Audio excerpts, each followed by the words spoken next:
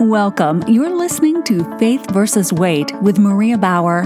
Maria is a former U.S. Navy Health Information Systems officer, current health and wellness coach, and author of the book Faith versus Weight, reminding you that you already have victory in Christ. Now, here's your host, Maria Bauer. Hello and welcome to Faith versus Weight. Thank you for joining me here today.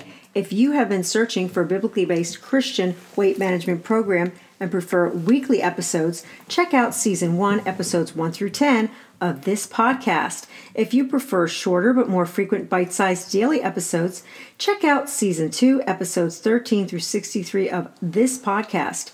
You are now listening to Season 3, Episode 64 and counting, Daily Devo, Power to Persevere, intended to follow Season 1 and or Season 2, biblically inspiring you to boldly go the distance on your health and wellness journey. Today is Season 3, Week 9, Day 5, inspired by Numbers 22 through 25 and Luke 1, with our opening verse coming from Numbers 23:19. God is not a man, that he should lie, nor the Son of Man, that he should repent. Has he said, and will he not do it? Or has he spoken, and will he not make it good?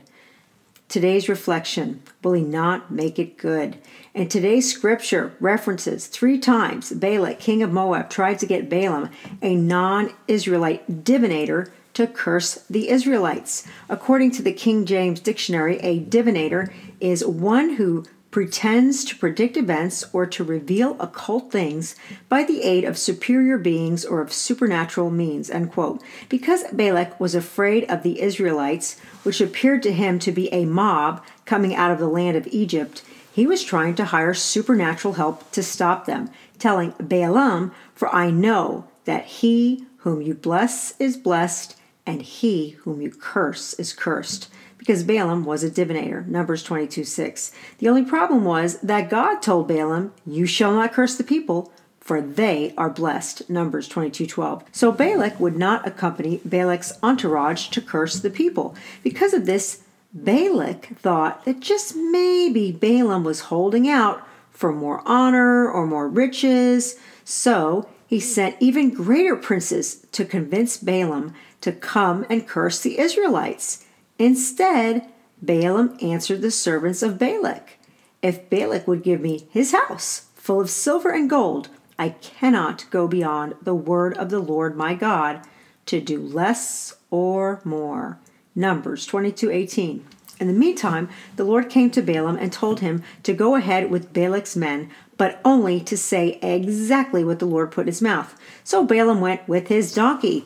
On the way, the angel of the Lord appeared to Balaam's donkey, blocking his way 3 times. Balaam was so aggravated that he struck his donkey 3 times, not knowing that it was the angel of the Lord who was actually blocking the donkey. It got to the point where the Lord opened the donkey's mouth, and the donkey asked Balaam why he was being treated so poorly. Then the Lord opened the eyes of Balaam, and he saw the angel of the Lord standing in the way, with his sword drawn in his hand, and he bowed his head and fell on his face. Numbers 22:31. The angel then told Balaam that the donkey actually saved Balaam's life, and that Balaam could proceed, but once again was reminded, "Only the word that I speak to you, that you shall speak." Numbers 22:35. 3 times Balak tried to get Balaam to curse the Israelites, but instead of cursing the Israelites 3 times, Balaam blessed the Israelites 3 times. "Behold, I have received a command to bless. He has blessed, and I can't reverse it." Numbers 23:20. This is just another confirmation of our opening verse. God is not a man that he should lie, nor the Son of Man that he should repent. Has he said, and will he not do it? Or has he spoken, and will he not make it good? Numbers 23:19. As a matter of fact, the whole Bible is a confirmation of God's promises. In Numbers, we get a prophetic glimpse. I see him, but not now. I see him, but not near. A star will come out of Jacob. A scepter will rise out of Israel, and shall strike through the corners of Moab, and break down all the sons of Sheth.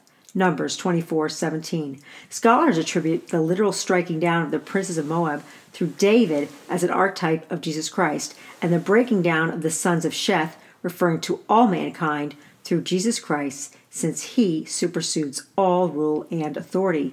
In Luke 1, we see the preparation of the way of the Lord through John the Baptist, who was filled with the Holy Spirit even from his mother's womb, born to Elizabeth, who was considered barren.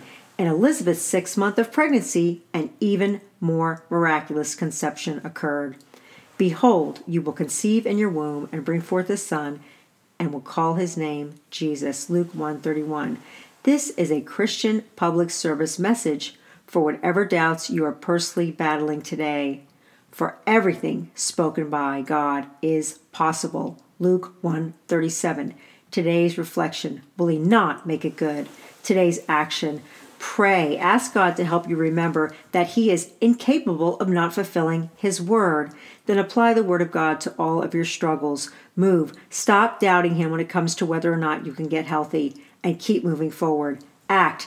Act as if you believe all things are possible, and make choices that align with those beliefs. He has filled the hungry with good things. Luke 1:53.